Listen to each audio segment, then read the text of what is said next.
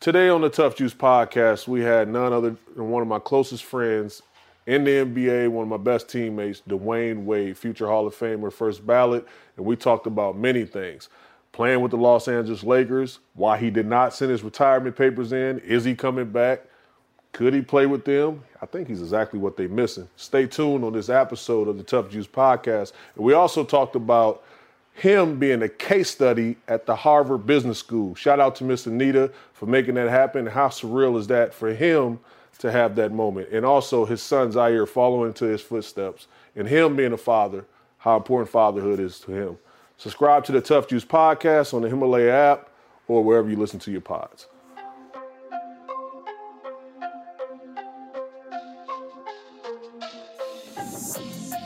Hey, you got to talk to me about, that beginning, what we was just talking about, like AAU and that whole process, and then what you were seeing also every day, just, in your everyday surroundings. What was that like? AAU. I'm going to tell you my Karan Butler AAU story. Oh, I don't know if I ever told you.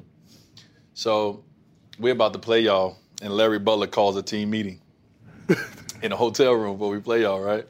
And he started giving us his story about, Karan Butler's a man. He done been to jail.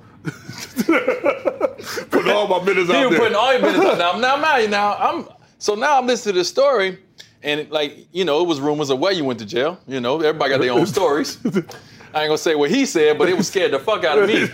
I was like, wait, so he went to jail for that? And we about to play him tonight? So he active? So we go out there, right? We play you guys. And you got one of the deepest voices I've ever heard in high school. And I think I bumped into you. You was like, hey, watch out, young fella. I was like, shit, yes, sir, Mr. Butler. I was scared as hell to foul you. No, Butler scared the hell out of us, man. But it was, AAU was fun. That was my only year. I played 1 year AAU. That's it. I played 1 year. And I remember, Larry Butler came to my house and, asked me to join the Illinois Warriors. And I was like, listen, man, we don't have the money, for me to travel. You know what I mean? My family can't pay for hotels and flights and food and all those things. So as much as I would love to play, I can't, And then he came back a week later and he was like, hey, all I need you to do is bring some food, bring some money for food, on a trip. I did that maybe once every 3 trips or whatever. And but it was a great experience for me, to get out there and get exposure from colleges to play against some of the best players that I've never heard of. It ain't like today where you hear about all the guys socially. Early. I never heard of Karan Butler until that meeting when he was like, hey, he went to jail. I'm like, what? So it was a great experience for me, man, to get that, Yeah. Talk about that. Was you heavily recruited? No. Off top? No. People always, because right now, especially in society, you see this instant success. And I always tell folks, I had Brittany on earlier, and I said it took me, in my eyes, 26 years to be an overnight success.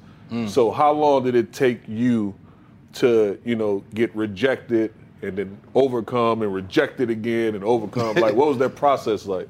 I mean, I don't even know if it was rejection more so than it just wasn't, no one looking at me. Yeah. I went to Harold L. Richards High School. And it was a small school. No one come to the south suburbs in Oakland, Illinois to find the next whatever. You know what I'm saying? So I never, I got a few letters from schools, but until I played AAU, I really didn't get no real love. So, but even after that, I was having trouble passing my ACT. And I felt like even schools that may have been interested in my basketball abilities was like, no, he ain't that good. Well, we about to deal with this. So I literally had Illinois State, I had Marquette, and I had Bradley, and DePaul was a little iffy. DePaul recruited me, I think, because I was a Chicago kid, and maybe they had to a little bit, but I didn't feel real to me. So I had 3.5 scholarship offers, and that was it. So what was the teams again? DePaul, half of DePaul. Illinois State, which Illinois State, the head coach, Tom Richardson, he was great. He was amazing. I actually thought I was going to Illinois State. Marquette, Tom Crean was the first-year coach at Marquette, coming from Michigan State. And Bradley, which I never took a visit to Bradley. They offered me.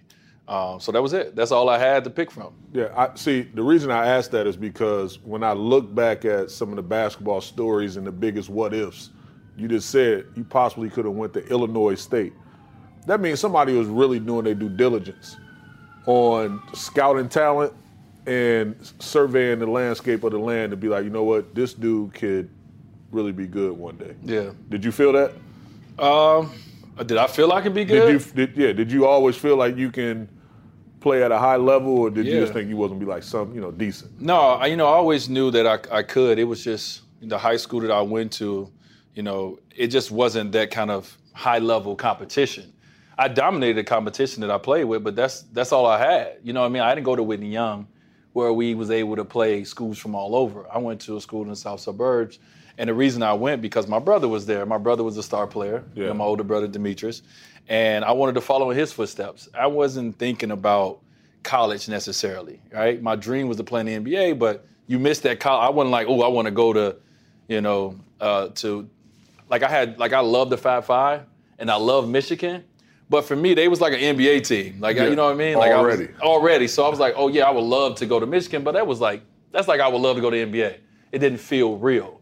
College didn't feel real to me. So when I started getting recruited and I started understanding what that next level was about, I actually started getting a little more concerned my junior year, because I was like, wait, hold on, I need to go there to get there. Yeah. Right? And that's even part of it. It's a part of it. But when you're growing up in the hood, no one that wasn't a part of my vision. It was the Chicago Bulls was my vision. Michael Jordan, Scotty, that's what I want to do. See the banners, doom, doom, doom, right. doom, that's all you do. No one will tell you about the process that takes. You know what I'm saying? And, I end up having some great coaches along the way to kind of help me open my eyes of that vision, of that journey. But I think at first when I was just in high school, it was just like, man, everybody think they're going to make it to the pros. Yeah. I was the same way. I'm like, I'll make it to the pros. How am I going to get there? I didn't know how I was going to get there.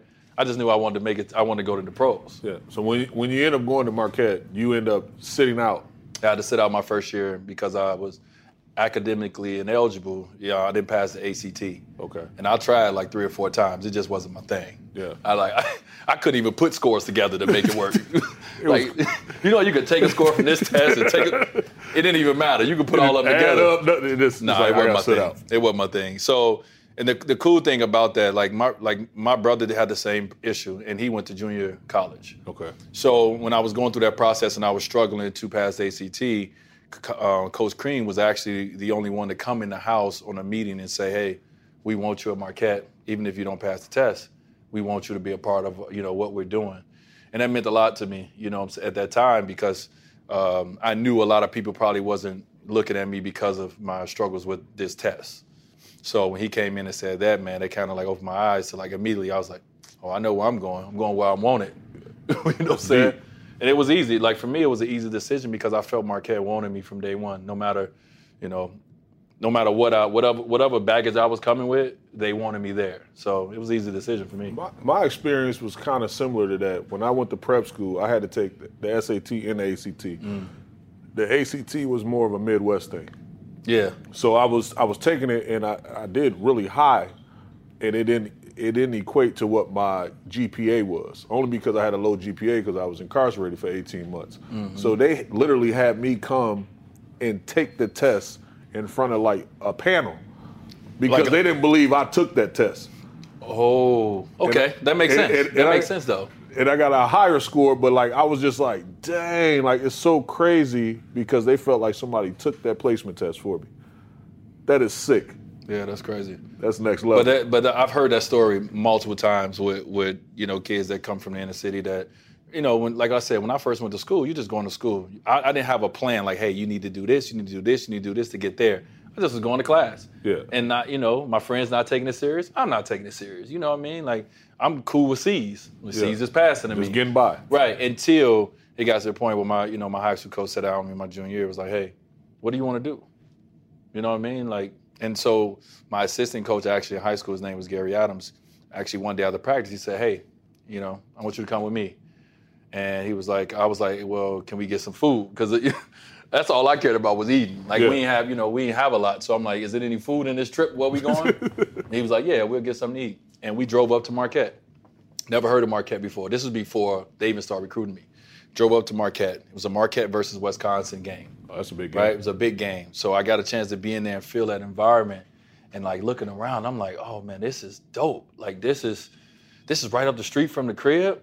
And that was my first initial like interaction with college sports. I never watched it like that. I never really knew a lot about it. And for me sitting there, I remember watching Cordell Henry and Brian Wardle and those guys down there. And I'm just like, dang. But they sucked though. Marquette, I think they had like 10 points at halftime. They sucked. But I was looking at that, you know what I mean? Like that was the first time that the vision became clear that this is like, I want to do this. And then when Marquette started recruiting me, it all started coming back that was my first experience to understand what college basketball was all about. You know? What did you do in that downtime when you set out that year? Well, I had travel? No, I couldn't travel. So when you academically ineligible, they call it a Prop 48. Okay. So I can practice with the team. I can eat with the team. I can do everything with the team. I can't travel, and I can't play in games. So home games was cool because I was able to be around the team, be in the locker room with the guys, be on the bench with the guys. But traveling sucked because we practice together, we do all this together, and then they get on the bus and they get on the plane and they leave, and I got to walk back to my dorm. You know what I mean? It was many days where I had tears in my eyes walking back to my dorm as my team was on the bus headed to the plane to go play, you know, in New Orleans to go play Tulsa or Tulane or wherever they was going. It was like I didn't know. I'm a kid that was plucked out of the inner city of Chicago, and now I'm in this university where it's not a lot of black kids, unless they on the basketball team, and I don't know nobody really in the school, so I'm like alone. And it was a lot of times I was like, man, I'm ready to go. But then I started thinking like, well, where am I going? Like if I leave, where am I going? Where am I going? I'm going back to it. Yeah.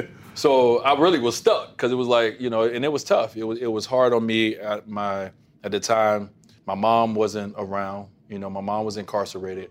My dad was, you know, dealing with his own life, and I kind of felt alone. Like for the first time in my life, I really felt alone, and that started my journey to doing other things. You know what I mean? From the standpoint of I had a kid early, you know, I got married early. There's a lot of things that I did because, you know, I felt so alone that I wanted family around, and I created my own family at a very young age. That's deep. And I think a lot of it was because of, you know, that feeling of feeling alone. Yeah.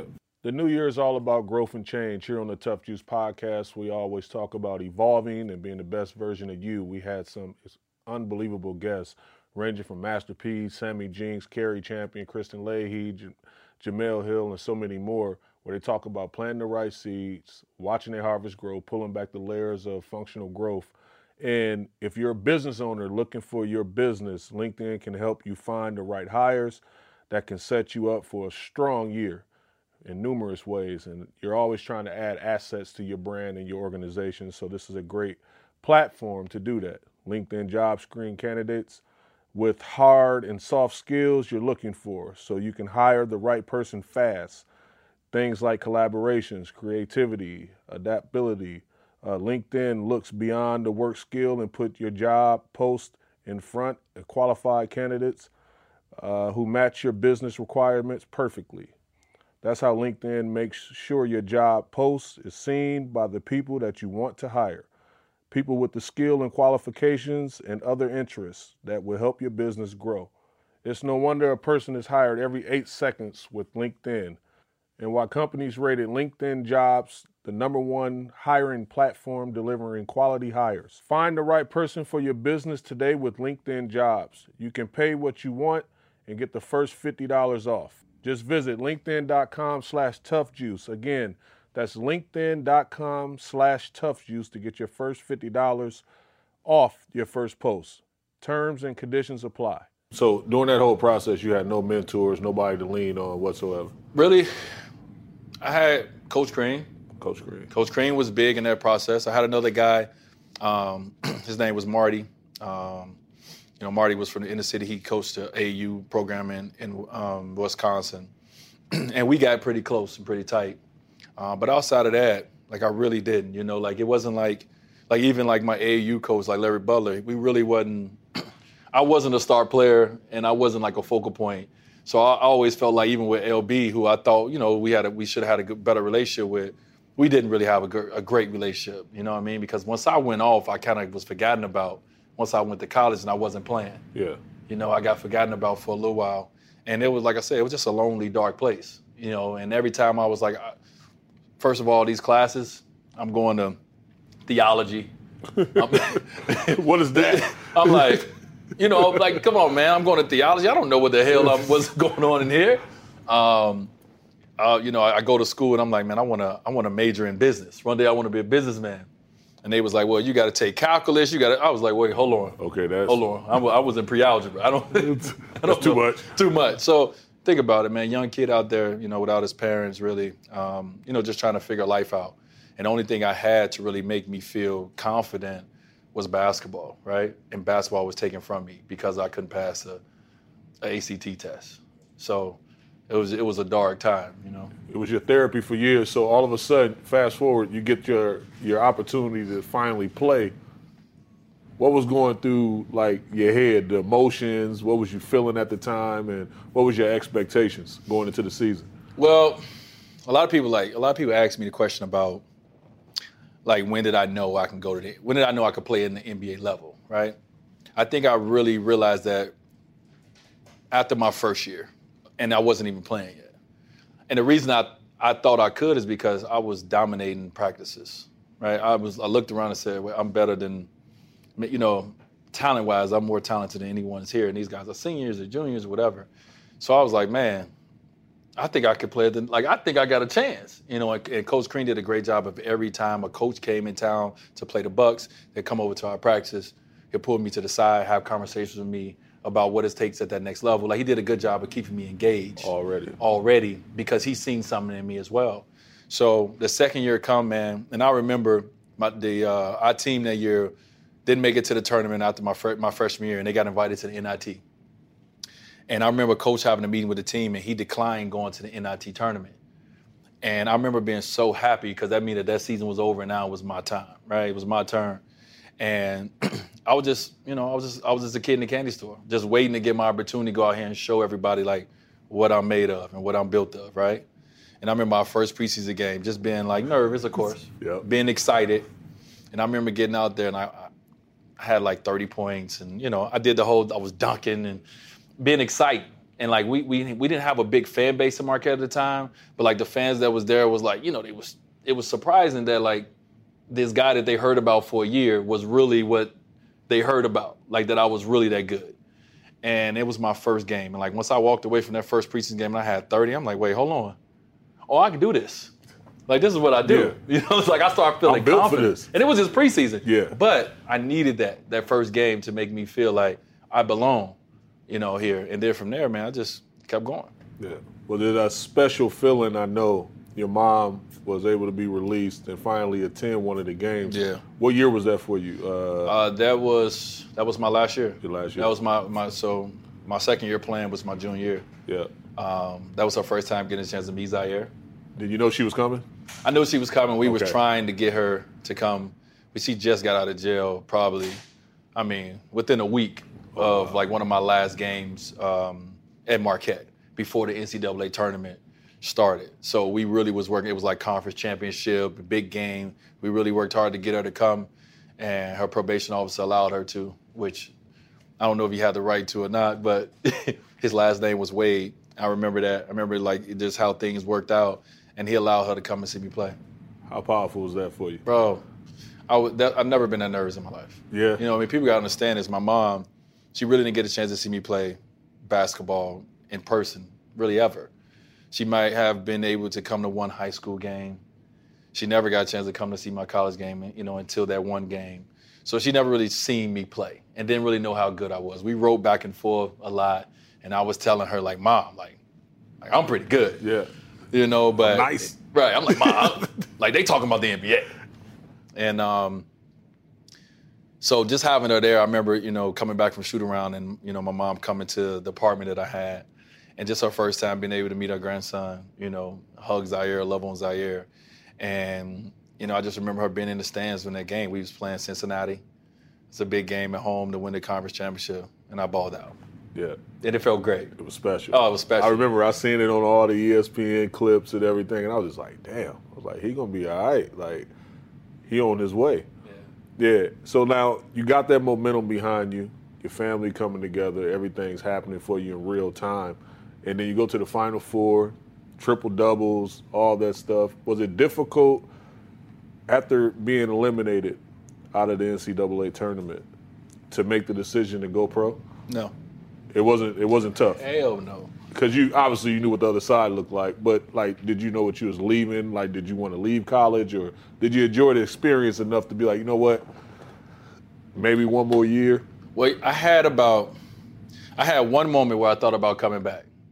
After we lost in the Final Four, Coach made us stay and watch the finals. So we watched Syracuse play Texas. Wait, who did they play? No, Kansas. I'm sorry. Syracuse, Kansas. Carmelo Anthony's year that he won the championship. And we sat there and I'm watching the national championship, and I watched Melo and them win, and I'm like, dang, I want that. Yeah. You know what I mean? But that quickly left. Immediately. No, immediately. Like after my first year playing, I was actually going to enter the draft. The only reason I didn't enter the draft, I had to have knee surgery. I tore my meniscus throughout in the 10th game of my first year playing. And I played throughout the whole year, but I had to have surgery when the season was over. So that took me away from entering the draft, but I was going to do it then. And I remember this, dog. So now I'm feeling myself a little bit right around the school. Like, I can enter the draft, and I haven't had surgery yet, right? So I'm feeling myself, and the coaches still do what they do. They come and check out classes at 8 in the morning and all that, right? So one class, I show up about 30 seconds late. All the coaches there. When I get there, it's like 3 coaches waiting at the class. And they was like, marked it down as D-Wade was 30 seconds late for class. So once I get done with class, we get to the gym, and Crean ain't there. We get to the gym. This was after my first year. And we had to run. The whole team had to run because I was 30 seconds late for class. Oh, damn. So now, they running us, like, they're running the snot out of our nose. Like, we doing, that drill where you do like 13, 11. Yeah. So we doing that. I just stopped.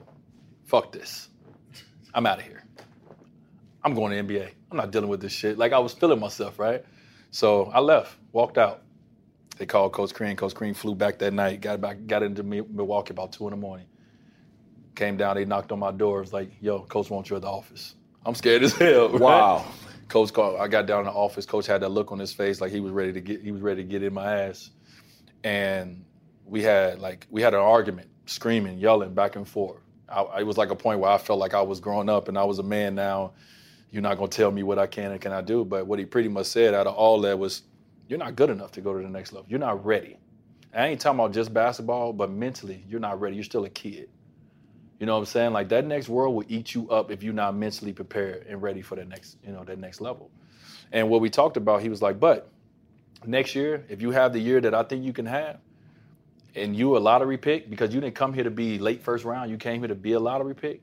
If you're a lottery pick, then I'll shake your hand and I'll help you pack your bags. So my whole mindset was, I'm out of here. And it wasn't because my experience was bad. I had a wife, I had a son. You on that $200, you on that what, $110 every 2 weeks in college? It's not working for me. My son got to eat. Yeah. My wife got to eat. Just get a Pell Grant. Right. So I knew that I was leaving. I just didn't know how, or where I was, how people was gonna perceive me. But I knew no matter what, after that season, I had to go. Like, I needed to go make some money for my family. Yeah. So fast forward to the draft process and the teams that was available in the top 10. I forget 5 on out. But when you're looking at it, what team did you think you was going to? Chicago Bulls. You thought you was going to Chicago? I did. It was just like, it was the perfect storm. It made the most sense. It made the most sense. Unfortunately, Jay Will had just got into the accident. Yeah. And they was in need of a guard. It was my hometown. I had an amazing workout in Chicago. I had an amazing second workout in Chicago. All the talk was about them drafting me. So, they had the 7th pick. So I'm like, damn, I can go 7? Like, this is crazy. Like, I come from a small school and work my way up to the point where I'm like, I can go 7. This is bananas. So I go into the whole draft process not knowing where I'm going, because they never said, hey, we picking you at 7. So I went in and the talk was, hey, Dwyane Wade can get picked 4th to Toronto, or he can get picked 20th. We don't really know. So I really had an uncertainty where I was going, but I did feel like Chicago they would draft me. So I was kind of sitting back, chilling, like 7th pick, I'm good. Yeah. And I felt like I knew what the first 4 picks was going to be. I knew LeBron was going 1. I knew Darko was going 2. I knew Melo was going 3. And felt like I knew Chris Bosh was going to go 4. So I felt like the draft started at the 5th pick. So after Chris Bosh went and we had the same age, I'm like, yeah, boy, see you in the back. I'll be there in a little while. Yeah, here I come. Here I come. I didn't think I was going right away. So my agent, Henry Thomas, come over after he leaves Chris' table and come to my table and sit right next to me. And I'm sitting there looking around like, all right, who going to the Miami at 5, though? And he was like, whispered in my ear, he said, hey, I just got a call from the Heat. They about to pick you at 5. I was like, my body everything just went numb. I'm like, what? And it happened. And my whole life changed. That handshake on, my whole life was different. Do you think that was the best thing that probably happened to 100%. you and for your career? Why? Well, from a basketball standpoint, getting drafted to Miami, just the accountability that's in Miami, and it was very similar to what I've become used to in my life. My dad was my first coach. My high school coach was tough as nails. My college coach, Tom Crean, was tough as nails. So Pat Riley being the coach was just like, this is how it's supposed to be. But the Miami life wasn't good for me. I come from a small city in Chicago. I went to school in Milwaukee, Wisconsin. And now I'm in this world of Miami where I've never seen nothing like this in my life, right? I always say, I see people walking their dogs and they got outfits on. And I'm like, what the heck? Shades and Miami was so different, dog. And from off the court, I didn't know how to navigate myself. No. But on the court, it was perfect. It's a perfect storm for me because of the accountability of what Pat Riley has set forward for the Miami Heat organization in period, So, yeah. He always was the ultimate mentor for you, though, right? Ralph? I know y'all probably had, bumped heads or whatever, numerous occasions, but whatever the case may be, that's part of the love. Yeah. But just talk about the relationship with you and Pat Riley. Yeah, man, I looked at Pat as a father figure. Yeah. You know what I'm saying? First of all, the man, he drafted me. Yeah. You know what I'm saying? He gave you that blessing. He gave me that blessing. It changed my life. Yeah. And he, it's Pat Riley. Yeah. This is the GOAT. Yeah, just the godfather of the game, man. And he has so much knowledge. And he gave you so much of it. He was never selfish with his knowledge. And I spent a lot of time in his office because, one, he's seen something in me, very early that I would, I could become a game changer for this organization. I think he's seen it in me before I did. And he kind of gave me a lot of knowledge about that. So I like my relationship with him was I love that guy. I don't tell a lot of dudes, a lot of men at that time, young, that I love him. But every time I left his office, I'll say I love you, because I felt like there's somebody who got me. Yeah. You know what I'm saying? He got me, and 100%. even when I went through stuff in my personal life, I felt like they covered me, they got me, they held me down. So that was our relationship. Especially early on. Yeah. Fast forward through all the years with the Miami Heat, you go to Chicago, spent a little tenure in Cleveland, back to Miami. That journey, what are some of the memorable moments in that process? Well, I think what you remember most about, what you remember most about your NBA journey is, it's not what most people think it is. Yeah. Most people think it's the championships or the All-Star games, but what it is the relationships that you build along the way. Real. It's the conversations that you've had. It's the locker room experiences. It's the plane rides. Yeah. So, and I always talk about the people and the things that helped me become who you see today, and it's two people I talk about from my rookie years, you and LO, right? Just made a big impact on my life in two different ways.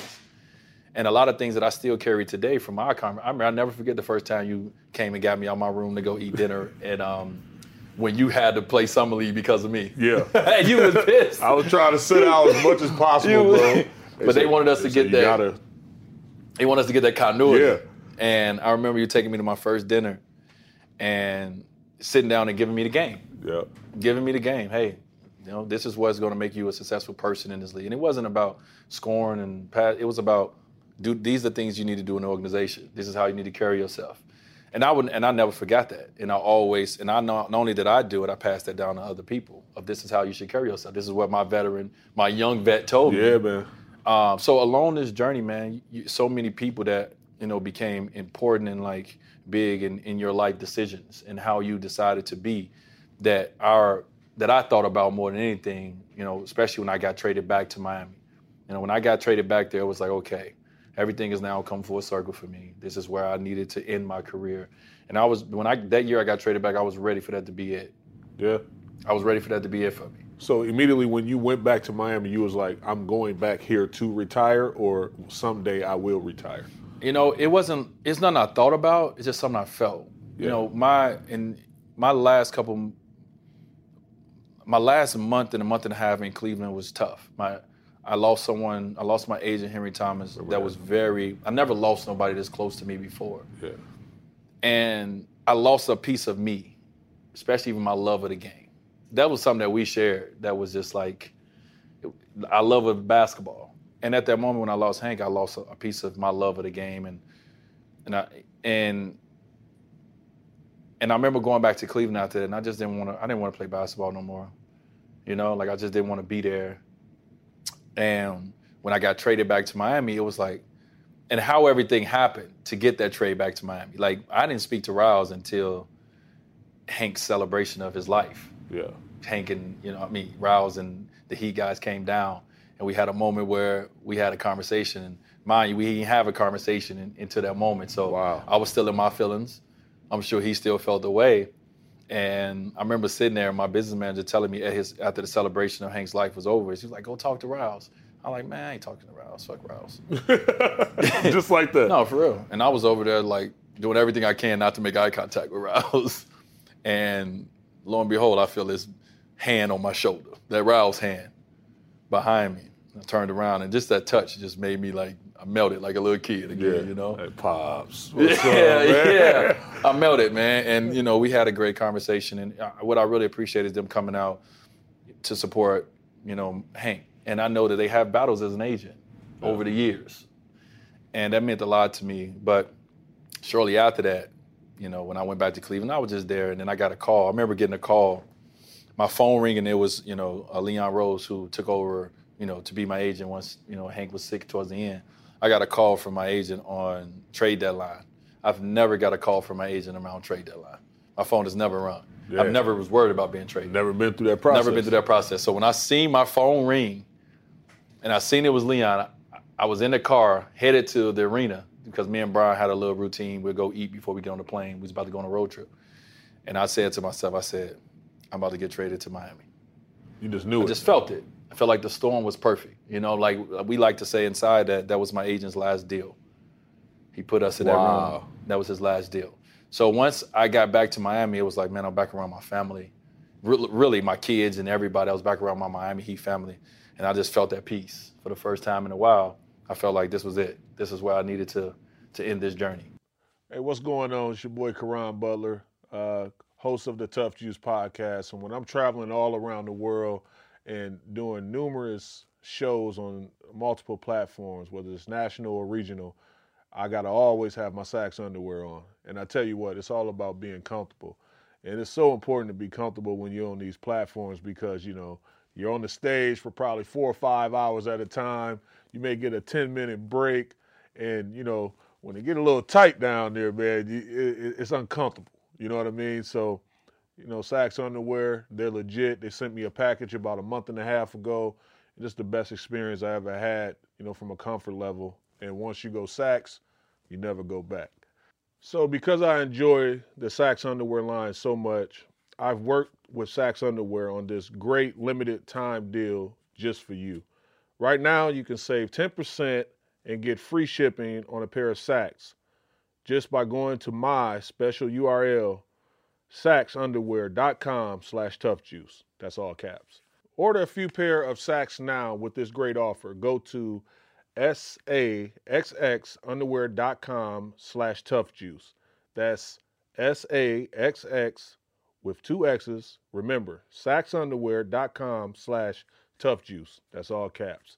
Whether you're on the treadmill, whether you're on the elliptical, or whether you're just playing a little pickup at the gym, This ballpark pouch will have you feeling extremely comfortable, and I think that comfort is a huge part of fitness.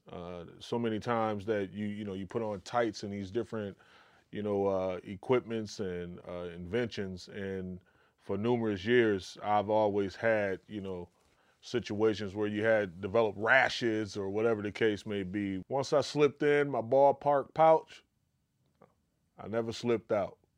Sax underwear. It's a must-have. How important was that?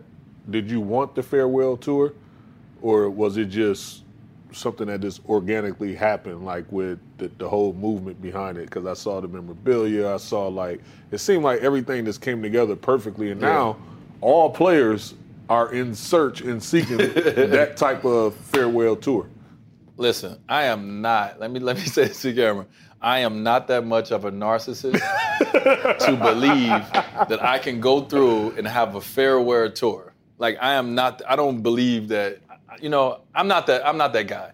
For me, I wanted to retire after that year. My career started in Philly. My first game was against Iverson in Philly. Yes. My last game that year was in the playoffs versus Philly. I had a moment where I dribbled the ball out, and I remember thinking, this is how I was supposed to end it, where I started, right? It's over. A lot of people gave me reasons why I should come back. And I think ultimately for me, it was, you know what, a lot of guys don't get an opportunity to say, hey, guys, this is it for me. The NBA kind of pushes you out. Your age pushes you out. True. So I felt the responsibility to do things for Iverson. Didn't get a chance to call us out.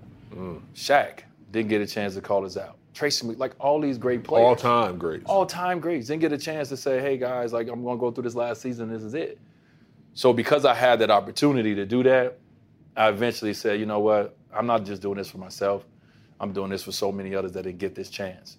And it turned into something that I never thought would happen. I said, join me for one last dance, but I really didn't know that it was going to turn into like one last fucking long dance. Yeah.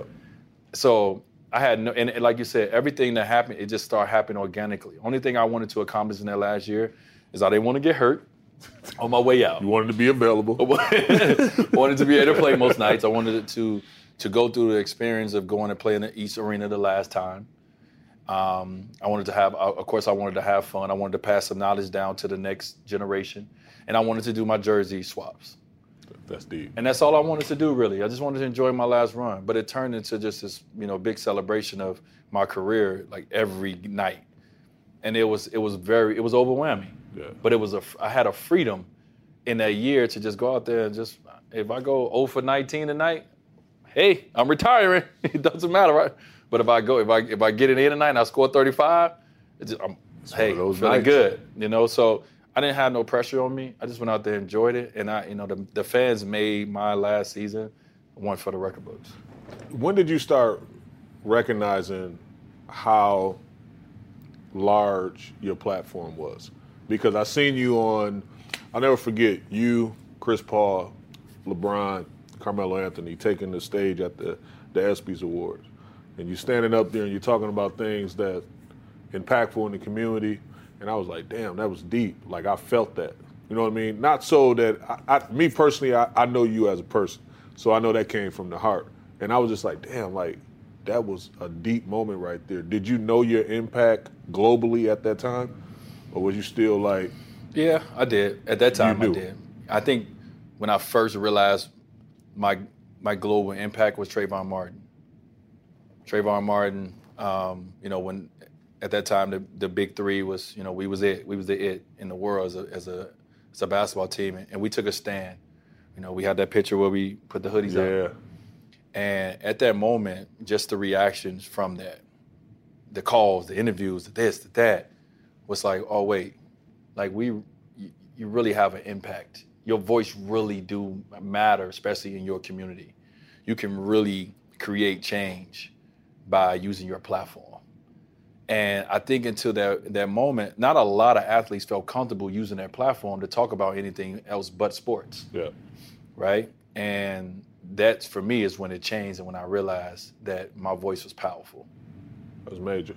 When did you start going into the transition? Because when you're active, people tell you just to stick to basketball. Yeah. Now clearly, you know, our era and our wave are totally different. Yeah. Like where we're doing multiple things, we're creating business and having ownership and equity in companies. We're not just taking paychecks. Right. So now, when did that transition happen for you where you was like, okay, I'm doing this, but I'm gonna start preparing and getting that momentum for life after basketball? It started for me in 2007 when I got my shoulder injury. You know, when I hurt myself. You was in Houston? I was in Houston. I remember that. And I remember after that, I had to get, at the end of that season, I ended up coming back and playing, but at the end of that season, I had to get shoulder and knee surgery. And at that moment, I was like, what if I do not come back to be the Dwyane Wade that people have now come accustomed after winning the finals and winning finals MVP, have now become accustomed to seeing? What if this is it for me? So I started thinking different about after basketball, because I realized at that moment that basketball was not going to be forever. It's something as simple as going for a steal, something I do every time, just threw my shoulder out of place. And now I may not ever be the same player again, right? So I started thinking different around that time. And I remember talking to my agent about, man, I need a team around me. I need people to kind of take some of my vision and bring things to me that I'm not even thinking of to help me create something bigger than like just this game of basketball. And I eventually built that, and I eventually got it when I moved on to CAA, and I built a team around me to kind of, you know, help me create, you know, Wade Inc., right? And so it started for me way earlier than, you know, most people would probably think. Yeah, look, you're a hub of so many things, like, and we're gonna get into them. You know, you have your wine, you have your fashion stuff, you know, from the socks. Yes, sir. So many other things that you're doing, your shoes, everything. Like, are you just trying to be one-stop shop, or what are you creating right now? Like, you and your queen, man. Like, Gabrielle doing everything also. Like, what do you envision for Wade Inc. in collaboration with your wife? I mean, I know that is one entity, but what are you looking, what is your vision for that? Yeah, man. I mean, I remember when I was in this process, I sorted out Magic Johnson. And I had a couple of meetings with Magic, and I was just trying to figure out what's the secret sauce, right? And I think the thing I took away from Magic was, hey, no idea is a bad idea. When you have a moment to yourself, think about what it is that you want to do. Write it down. When you write it down, send it over to the people that you pay good money to make it happen. And I started doing that. I remember I had this idea. I was like, man, you know what? I really love cool socks. I want to start my own sock company. Let me send it over to my team. They look at it like, oh, he crazy as hell. Yeah. I'm not about to start no sock company. Socks wasn't popping. Yeah. And months later, Stan's Dwyane Wade relationship starts and goes from there. So I think for me, man, a lot of it has just been through my experiences and my journey through life. I'm learning myself. I'm learning what I love, what I want to do, what is my passion. And I'm building it just really authentically off of the things that I like to see and the things that I like to do. You know what I'm saying? Like, and along the way, you know, I've had opportunities that come to me of other brands and other things that kind of help all this keep growing. But for me, man, it's just about being authentic. And I think I've tried to be that way just through this whole process. It's like I don't get behind things that I really don't know about and I don't believe in. And so everything that I try to get behind is what I use and what I do and who I am. And like wine. If anybody know me, I'm a laid back, chill, cool, and it's smooth, right? Drink wine kind of person, right? So it was just, for me, that was just another evolution into where I was going when I started that. I knew where my process was. I knew where I was going and what I was feeling. So that's just kind of how, you know, I think about it. And I just try to keep going from there. What are some of the takeaways you learned going back to Harvard Business School? Yeah, man. That, first of all, was amazing. Shout out to Anita, my professor at Harvard's Business School. She is amazing. Amazing. The reason I went there is because I needed to be inspired. I needed to think about business in a different way. I needed to be around people who thought differently. So if you ever in a course, in a class like that, you see how many people can look at one case study and how many people can come up with a different synopsis of this case study, right? So I needed to be in that kind of environment to start thinking about business different. And when we first came in, it was, hey, endorsement deal, You're the face of this, and you have an endorsement deal, and that's it. Sell the product. Sell the product. So now, as you know, when we on this next phase, it's about being owners, right? Yeah. It's about being owners of things. And so I needed to go to that to figure out how I was going to get to that point, how I was going to push my team to get to that point, and what I needed to do. So that class was so important for me, man. It was big for my development as a businessman of going forward and trying to make sure I'm always challenging us to be different and to be better and just think outside the box, I remember going back myself after seeing you do the program, you, Chris Paul, some other guys, LL Cool J, and I ended up inserting myself in the program. Now, we got a handful of case studies. We got the one on Walt Disney, Dwayne "The Rock" Johnson, the 7 Cents production. We also got Shondaland. Shonda Rhimes was amazing. And then one of the case studies that came across my desk, Dwyane Wade. You are now a case study at the University of Harvard. Yeah, man, that's crazy. Like, how crazy is that, crazy. bro? That's crazy, bro. Like, come on, man. Like when you go there, it's like case study on Walt Disney, and you keep going in alphabetical order, you're going to see Dwyane Wade. Like, what does that, like, that's deep, some bro. things you just can't even really explain. You know what I'm saying? Like, I remember signing up for that class and like getting there and having my little dorm and getting all these case studies and like really like studying them, going through them.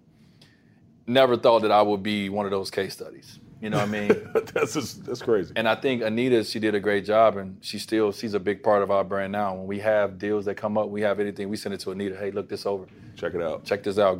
Take it to the class. Give us a different way of thinking about this. But I never would have thought at that moment when I was in that class that I would be a case study at Harvard. You know what I'm saying?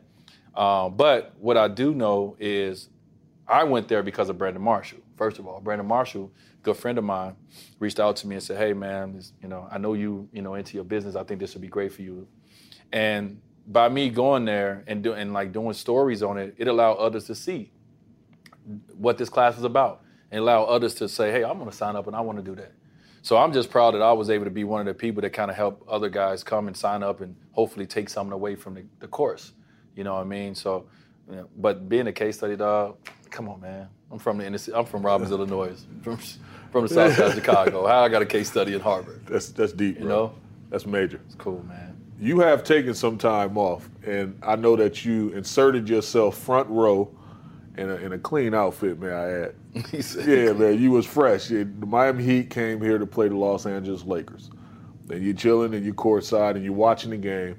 And you said for the first time, like, I know that I don't miss the game. Yeah. Like, I don't miss it. Do you genuinely feel that way? Like, you do not miss the game of basketball from a playing standpoint, and now you're comfortable with making this transition into now having your show and doing what you're about to do with Turner? 100%, bro.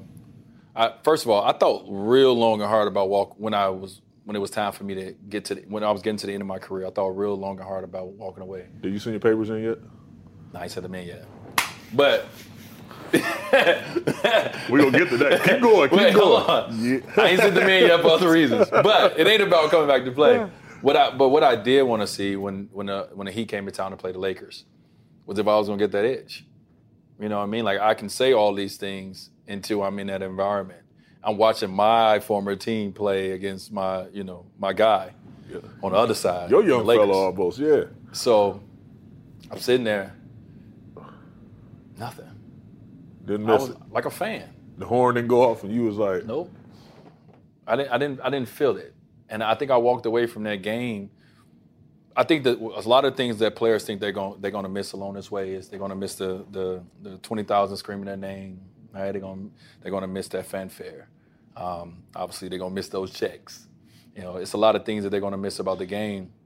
But I think for me, what I will miss is the things I talked about. It's those conversations. It's those locker rooms, that airplane. But on the court, I feel like I really gave everything that I needed to give. Like, I gave my body to the game. And I accomplished everything that if they give you a sheet of paper when you get drafted and say, hey, what do you want to do in your career?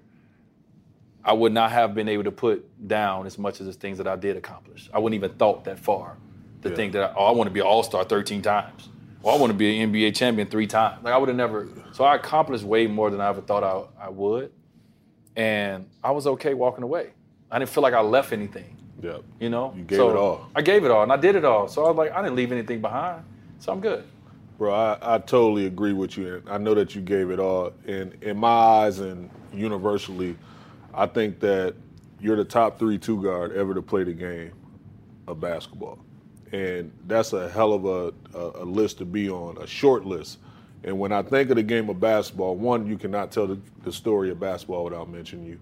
And then 2, Michael Jordan, Kobe Bryant. That dude. And that dude I'm sitting next to right now. The top 3 two-guards ever played the game of basketball. Like, it's just crazy. And I always tell people the game changer for me, and I watched it in real time, was when Stan Van Gundy, Pat Riley stepped down, Stan Van Gundy gave you the ball, and he put it in your hand, and he said, I'm going to put this kid in a pick and roll, and I felt like the rest was history. I really did. Like, I've never seen no one navigate in a pick and roll, like split a double team, attack a big that had slow feet running at him, or if you just wanted to put a quicker guard on them, he exposed them in many ways. You know what I mean? Like, it was just, I was watching it, and I kept going home, and that's when, we had the next tail. I'd chirp everybody. And I was just like, boop. And then they're like, yo, what up? I was like, dude, special. Doop. I was like, yo, you got to watch us this year. They're like, man, ain't nobody watching the Heat. Y'all suck, man. Y'all 0-7. Y'all already I'm like, he coming. And when he come, we're gonna rally behind him. Because we knew we had it. We knew we had something in you. So that has to make you feel special, man. Like, just to know that your imprint and your impact on the game of basketball. Yeah, I mean, hearing you say it, it sounds great coming from you. First of all, I can't say those things, right? But, and I remember, man, I remember my rookie year, obviously coming into a team where record-wise it wasn't that good. Ooh. You guys had a tough year the year before, your rookie year. You being modest. Yeah, I'm being a little modest. But you got to understand this, too. Like, Lamar Odom comes in. It's LO. Caron Butler just come off of having an amazing rookie year. I mean, I'm talking about he get his 20, pop, pop, pop, sit down. Y'all get beat by 30, but you get your 20 and sit down. So I'm coming in, and I'm trying to find, we got Eddie Jones there, shooting guard as well. I'm coming in, I'm trying to, figure out, where do I fit? You know what I mean? Like, you don't want to come in as a rookie and step on any toes at all. I got these guys who I respect and these guys who's very good at this game. And I remember when you got hurt. Yep. You had to get knee surgery. That's when it changed for me because I had to now step up. You know what I'm saying? Like, at first, I didn't have to do much. I can let y'all kind of go get 20, Caron, Lamar, go get your 20. But then when you went down, I was like, oh, shit. Like, it's time for me to step up till my guy get back. Because I still wasn't like, this is my team. Yeah. I'm like, this LO and Caron and Eddie team. But along the way, I think the coaching staff, I think even my teammates start seeing something in me. And I start feeling that love and that support from my teammates, and everyone started pushing me forward a little bit. And I was like, wait, y'all want me to do it? Yeah. And it took me a little while to get comfortable with that. Like, even to Shaq. And then Shaq comes. So after I get comfortable on that team, now we get Shaq. And I'm like, well, back to the back to the back seat. Back to the back. Like, no, stay Batman. Yeah. So, for me, man, it was just really like a lot of my confidence came from the guys that I was with. You know what I mean? I give a lot of the guys that I play with that don't even know just that, I give them love and for me becoming the player that I did. Not because I didn't have the talent, but getting that support. I mean, giving a coach like, man, Stan Van Gundy put the ball in my hand like, yo, it's on you, kid. Take us there. You know what I mean? And I messed up a lot of times. But just the fact that he trusted me enough, and like that, my confidence just kept going like this and like this and like this. And my teammates, I never seen like a hate from my teammates that I was taking that step forward. I always felt supported in Miami. So that made me even more confident, Yeah.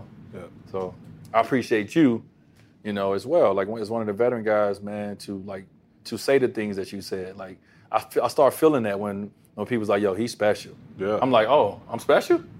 Well, I'm special then. You know what I'm saying? Like, it just started coming. as people would say things or as I would do things on the floor, and I'm like, dang, like, wait a minute, this is the league, and I'm doing that? Yeah. Okay, let me try this. Oh, I did that. You was out there trying. I'm just out there. He gave me the ball. Yeah. So, man, like, there's so many people that helped me get to that point, man, where I just was like, yo, I've arrived, and I'm one of the best in the game now.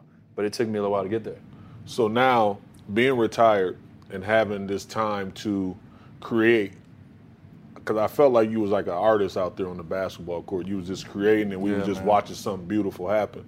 And now you're an artist in the world again. You got a ton of free time. How does Dwyane Wade spend his free time? Well, I don't even know if it's free. I think for me, man, every day I try to get up at 6. I remember thinking, like, when I retire, I'm not getting up till 11. I ain't doing nothing. I'm chilling. I'm chilling. I done worked hard. We different, dog. I get up at 6 a.m. every day. And I try to get, as you know, I try to get me a workout in to start my day. And then from there, I try to focus on, okay, how can I got to focus on family. So I got a 1-year-old daughter. All right, I got to make sure I spend time and make sure I'm there, before she take her naps. So for me, it's just like figuring out my kids' schedules, when I can be present, when I can support them, when my wife, how her schedule is, how can I be present, how can I support her. Oh, also, too, I need to keep building my business. So I got to make sure I build my schedule to make sure I build my business. So right now, man, like, it was a fear that I had for about 0.2 seconds that when I retired, I didn't know what I was really going to do. And I had deals. Yeah. I had all these things, but I'm like, what am I going to do every day? What is the things that's going to get me out of bed every morning and make me hit the ground running like I used to do when it comes to the sport? I didn't know if I was going to have that. I haven't even had time to stop and breathe and think about or get nervous about the next phase, because the next phase came so fast. It's here. Yeah. And I jumped right into it, So I just put my head down right now, man. I'm just grinding, and I'm going to come up at about 50 and see where I'm at. I told my team I got 13 more years to just grind. By the time I get 50, I better be a boss, and I better be able to chill and pick my own schedule and get up at 11. You own it heavy. You own it heavy. I'm on the grind. And you always say, like, and I'm glad you brought that up, where you wrote the book and you said that father first, and everything is about family and spending time with your family. So what's the most important thing about, family to you?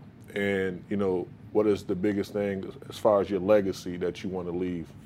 Well, when it comes to family, man, I have 5 kids that I'm responsible for. And my job is to give them wings to fly, right? That's my job. My job is to give each and every one of them wings to feel like they can fly and they can be whatever they want to be in life and whoever they want to be in life. So I understand my position. I understand my job in their lives, and I fall short, of course, but I try to do that. I try to learn each and every one of my kids and learn how I can help them fly, on their own one day. And so I play a supporting active role in my wife's life. My job is to support her in any way that she needs me to support her, right? And at the same time, my job is to be a leader of my family too, right? So it's like I got all these different hats that I have to wear. And I'm not saying that it's easy. It's days where I'm like, bruh,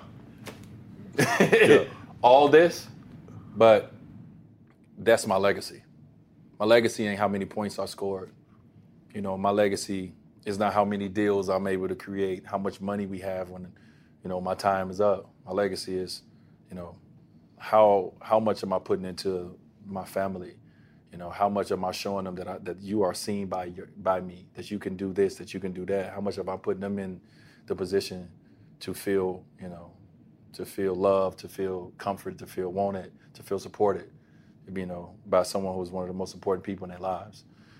That's my legacy, and that's the hardest job I have, and I'm trying to be the best I can at it. As the patriarch of your family, why is it so important for you to protect the family energy, or any energy that come at your family? Well, I'm on the front line, man. And until they take over the family, this is my responsibility. I'm on the front line, and I let them know. First of all, just even like Zaire's playing basketball, right? Automatically, he's following in the footsteps of his dad. Yeah. The pressures that comes with that. Expectations. The expectations that comes with that. the opportunity that comes with that. It's a lot of different things that come with it. But it's my job, as much as I can, to let Zaire feel comfortable just to be a kid. You know what I'm saying? Like, it's okay to be a kid and not have to be an NBA All-Star right now. Yeah. Or to not even be a basketball player, period. Like, my job is to let him know is that if we're going to play the game of basketball, this is the reason you're playing the game. You're not playing the game to live up to your dad expectations, to live up to the outside world expectations. You're playing the game because you're building habits. The game of basketball is going to show you how to be in life, right? It's going to show you how to be responsible. It's going to show you how to be on time. It's going to show you how to be a great teammate. The game of basketball, so while you're playing it, these are the things I want you to get out of it. If you become good at it, that's great. If you don't become good at it and you move on to something else, that's great. It doesn't matter from that standpoint. So it's important for me as a leader of my family is, and I'm still growing and I'm still learning. I'm not perfect by any stretch of the imagination, but it's important for me that they understand and know from me, how they should be and what they and what they need to think about through this process. And I'll just use Zaire as an example because, he's playing the same sport that I played. Yeah. How important has sports been for you? I'm glad you brought that up because some of our past guests we had on, it was Master P, we had Kristen Leahy and some other individuals that came, Rick Ross, and he came on and they was talking about sports and how they gained like the discipline through sports that helped them function seamlessly in life. How to be the first man on the bench or a starter, being a starter role or a supporting cast member or whatever the case. How has that helped you transition into, real life? Because you've been in the sports world for so long, and obviously that's different than what we are now accustomed to in real life. It's totally different. Yeah. I mean, it's so, kind of some of the things I just named. I mean, first of all, my journey through this sports world hasn't been Dwyane Wade, the future Hall of Famer. Yeah. I've played every role on the basketball team. I've played ass back, get your ass back. Right? I played cheerleader on the sideline, not getting no time. Like, and it's a conversation I have with my son. It's like, I didn't get here just because I woke up and got here. Yeah. I played every role. Hey, your job is going in 94 feet, guard. That's it. Played that role. So for me, I learned how to play, and like I learned how to be more than just a superstar, right? I learned how to be so versatile through the game of basketball that it helps me be versatile in my regular life, because I don't know just one way. I know every way. So I'm able to adapt because I've always been able to adapt in my sport. And like one of the biggest lessons I learned early on, and I talk about this in my documentary that's coming out. I talk about someone who's important to me is my assistant coach, Gary Adams, in high school. And one thing he taught me about responsibility. He taught me about respecting other people's time. And the way he did that is when he came to me and asked me, did I want to be great? And I said yes. And he asked me what I would do to be great. And I said anything. He set out a path and said, these are the things that you need to do. And it started with, hey, I'll be at your house every morning at 8 o'clock. I will pick you up to take you to the gym in the summertime. I need you to sacrifice your summer with your friends to be in the gym with me. But I need you to be on time every time. If you late one time, I'm going to hit that horn one time. If you ever late, I'm never coming back. So It taught me responsibility. It taught me about respecting other people's time. It taught me about sacrifice. Early on, I learned all these things that I needed when it got to this level or other levels, right? So all these things that basketball taught me, man, is what I use in life. It's life lessons. Yeah. Ultimately, when you look back at the legacy of Dwyane Wade, and you obviously include your family because you take them with you, you've elevated all of them. What do you want to be remembered as and for? Man, I think that's forever evolving. Yeah. I think when I was young, I had one answer, and I got a little older, I had another answer. I think for me, man, is when you grow up and they say the sky's the limit, I really believe that if you believe that you can accomplish anything, understand that it's not going to be easy, but understand that you can actually accomplish anything if you put your mind to it. So for me, man, I'm still growing. I'm still figuring out like who I am and like where I want to be at the age of 37. So I don't know what my legacy is going to be at the end of the day. When it comes to my family, all I care about is that my family understands, you know, that they was loved, they were supported, and that I saw them, you know what I mean? And I did whatever I could to make sure that, you know, that they had wings to fly. Everything else, whatever I do, I hope I inspire people. You know, I hope I inspire a little kid right now in the inner city of Chicago to want to be greater. Hope I inspire them to want to be a businessman. Like, I do understand my position and my platform to inspire others, but ultimately my legacy for me is really lays in the hands of my family and how, you know, I can help them become the best at whatever it is they're going to do and be the best people and persons that they're going to be. What is next? What do you want to venture off into next? I mean, you got so many things, I need to ask you. Don't act like we're not going to sit here and act like I'm the only one that got a lot of things going on. So what I'm going to do is I'm going to sit down with my vet, have some wine. First time we sat down, we probably had some Kool-Aid. It's the Kool-Aid. This time we're going to have some wine. Too much sugar. Too much sugar. You had a straw last time we sat down. We're going to sit down with a cigar. And we're going to talk about it because for me, man, I'm always inspired by the others that's doing great things as well. Like, I don't have all the answers. And there's so many people that, you know, that I look up to and that inspire me. So, you know what I mean, what's next is just continue to learn and continue to grow. You know what I mean? Like right now, man, like for me, I'm in therapy not because like I feel like I'm crazy. People think therapy means crazy. Yeah. Therapy is so many different things. So for me, I'm trying to learn myself. I'm trying to better myself. I'm in speech therapy. I'm trying to learn how to, you know, pronounce my words better. I'm trying to learn how to be, you know, a better public speaker. You know, all these things. Like, I'm trying to be the best version of Dwyane Wade that I can be. And I'm just about putting in the work. So all I know is I don't know what's next, but I know I'm going to put in the work. I love that. This is my last thing for you, and I know that you touched on it. You said that you did not send in your retirement papers. Oh, here you go. Here you go. You did not send, why didn't you send in your retirement papers yet? It's political. Okay, so you haven't sent your retirement papers in yet. So, in my eyes, I think that the Lakers are in a great position to realistically win a championship. I agree with you. Okay. The one thing that they're missing is someone that can consistently do exactly what you bring. Off the bench, no ego involved, that can be consistent in that space, that can have that leadership, that can rally the second unit and bring them to the promised land. If by any chance, come February or March, and you feeling and looking how you're looking, would you entertain the thought of coming back and playing here where you don't have to travel? You're already here in LA. You're funny. Would you play? No. I'm done with that chapter. You know, listen, Jimmy Butler hits me all the time. Tell me, hey, come on back to Miami. Number 2 in the East. Hey, I talked to him the other day. He said, hey, we ready for you. But for me, man, and I appreciate that. And do I feel like I can still play in the game? Yeah, I feel like I can still. I feel like I can help a team if I put my mind to it.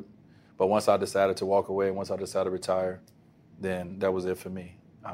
So that chapter is closed for me. I'm moving on to this next side of my life. Because somebody that really love you, like myself, convince you. No, I like wine too much. I like to enjoy the other fruits of life too much. My lungs, I like cigars and, you know, so forth. So, no, man, y'all don't want to see that. No one wants to see that. You know, I feel like a lot of people think about that because guys like Jordan came back. And you see Jason Witten came back in football, which was crazy, came back in football. But for me, like, I thought about this long and hard. Yeah. You know what I mean? And I already had my leave Miami. I can't. You know what I mean? Like, I already had that. I went to Chicago for a year. It was, you know what? And I compare that to this. Kobe had the 60, and he left. It was like, mic drop. I'm out. Mamba out. Mamba out. And to me, you created an experience for fans, for I don't think it'll ever happen again for anyone that perfectly. Like, so your experience with the Wade tour, the whole Last Dance thing, that was like Michael Jordan shot in Utah. Man, listen. MJ, love him. It's my guy, favorite player. That was the ending. That was the perfect ending. That was the ending. You don't touch that. But obviously, he still had more love for the game that he wanted to give out. But man, that was the perfect. He had the perfect canvas and he painted it perfect. For me, in everybody's outest, man, I love to go out like Peyton Manning or MJ on that shot. Or everyone don't get that kind of ending. Yeah. But in my ending, perfect ending. I'm not about to go mess that up because because of 12 minutes a game somewhere that I'm not wanted. But let me walk in the locker room and I'm like, not this nigga with this ego. Yeah, that's why I'm interested to see Coming to America 2. It's my favorite movie, by the way. I know. So why do a part 2? Listen, I don't know why, but I'm cool with it because I'm gonna go watch it. It better be just as funny and just as good. Well, the thing is, that's so legendary of a movie. We cannot compare 2 to 1. That's a tough comparison, right? But I think we gotta love 2 for what 2 will be. And I think too many people get into this whole comparison thing, i.e. Michael Jordan versus LeBron James versus Magic Johnson versus all these great players. Respect them for what they do. Yeah. Love them for what they brought to you, the joy they brought to you. Stop comparing everybody. You know what I mean? Like, everybody is different. Everybody has brought something different to your life and to the game. Respect that. Let's stop comparing everything, even though it would never stop. Yeah. But I don't understand it. I'm just happy to see Eddie back. I'm happy to see Eddie back. Man, listen, let me tell you. One of my favorite, I don't really get into like this whole starstruck thing. Yeah. Like, since I met Denzel my rookie year, I was kind of cool after that. Yeah. But I got All-Star Weekend LA, the last one. Me, my wife, and Kevin Hart, his wife, was all gonna go to dinner together. Hey, let's catch up. Kevin calls and say, hey, you guys, man, if no, my wife called and Kevin and said, hey, you mind if Chris Rock come to the dinner? Chris is a good friend. They say, yeah, Chris Rock come to dinner, cool. Bet. Get another call. Kevin, hey, you mind if Dave Chappelle come to dinner? Oh, man. Hell yeah. All right. Another call. Kevin, hey, you mind if Chris Tucker come to the dinner? I say, this is about to be epic.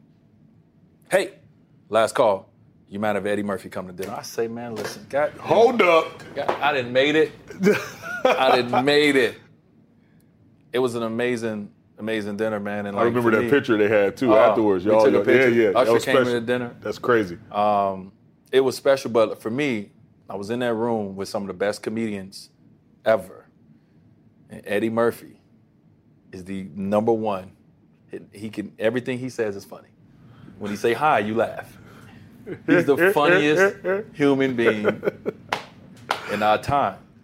And I got the opportunity to see him before he came back on the screen, man. And I was like, man, I hope Eddie come back and do his Eddie. And now he's back, dog, and I'm loving it. So that's my starstruck moment.